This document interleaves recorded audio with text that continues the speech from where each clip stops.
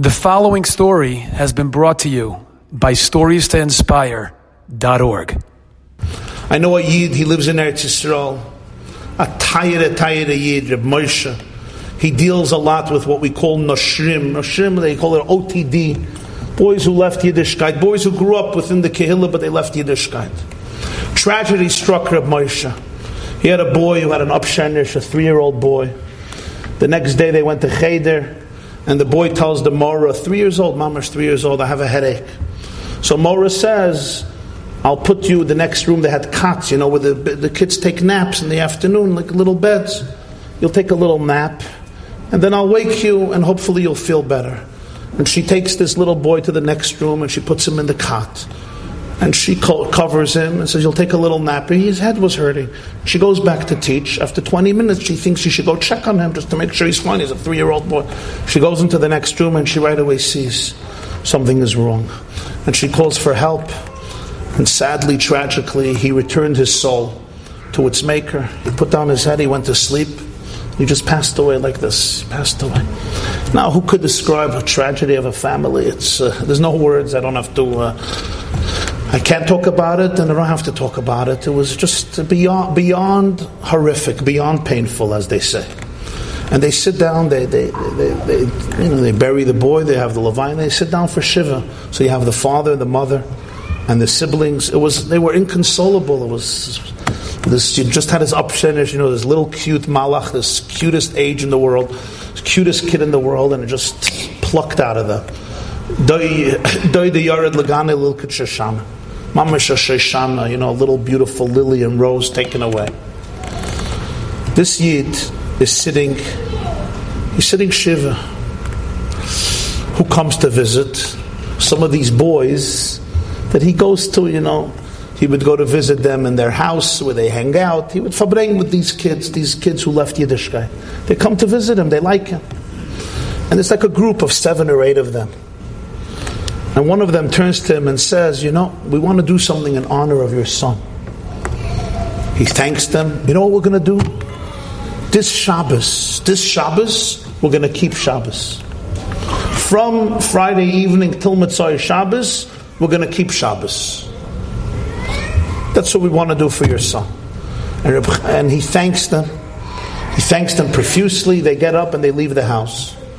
So one of the neighbors or friends who was sitting there turns to the father and says, that was disappointing. After everything you did for these kids, I thought they would tell you, in honor of your son, we'll start keeping Shabbos. We'll keep Shabbos for a year. We'll keep Shabbos for 6 months. They'll keep next Shabbos, they'll keep 24 hours, they'll keep Shabbos. Come on. They could have done something a little better for you. I am not impressed with these kids. Self-centered, narcissistic, sick kids.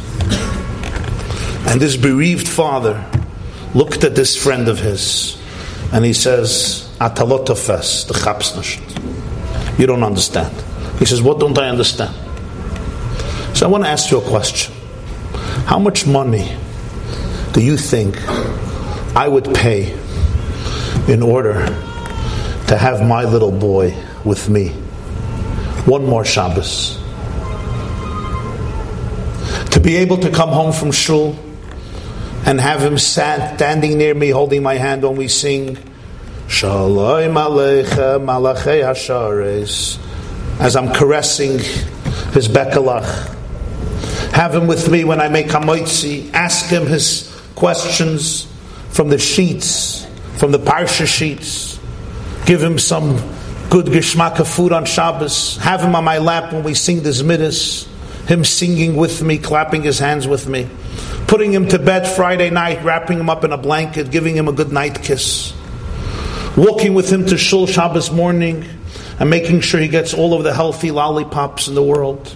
Plus a little ice cream, plus a little candy, plus a little potato chips.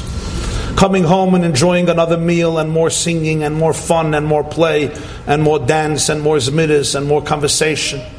And just enjoying his presence and him enjoying my presence with his whole family. How much money do you think I would pay to have this 3-year-old boy who passed away in my home with me just for one more Shabbos? So the man didn't answer. He says, well, you know the answer, everything. I would give away everything, and I would give away my shirt and my pants. I'd give away my bekesha, my car. I'd give away my house.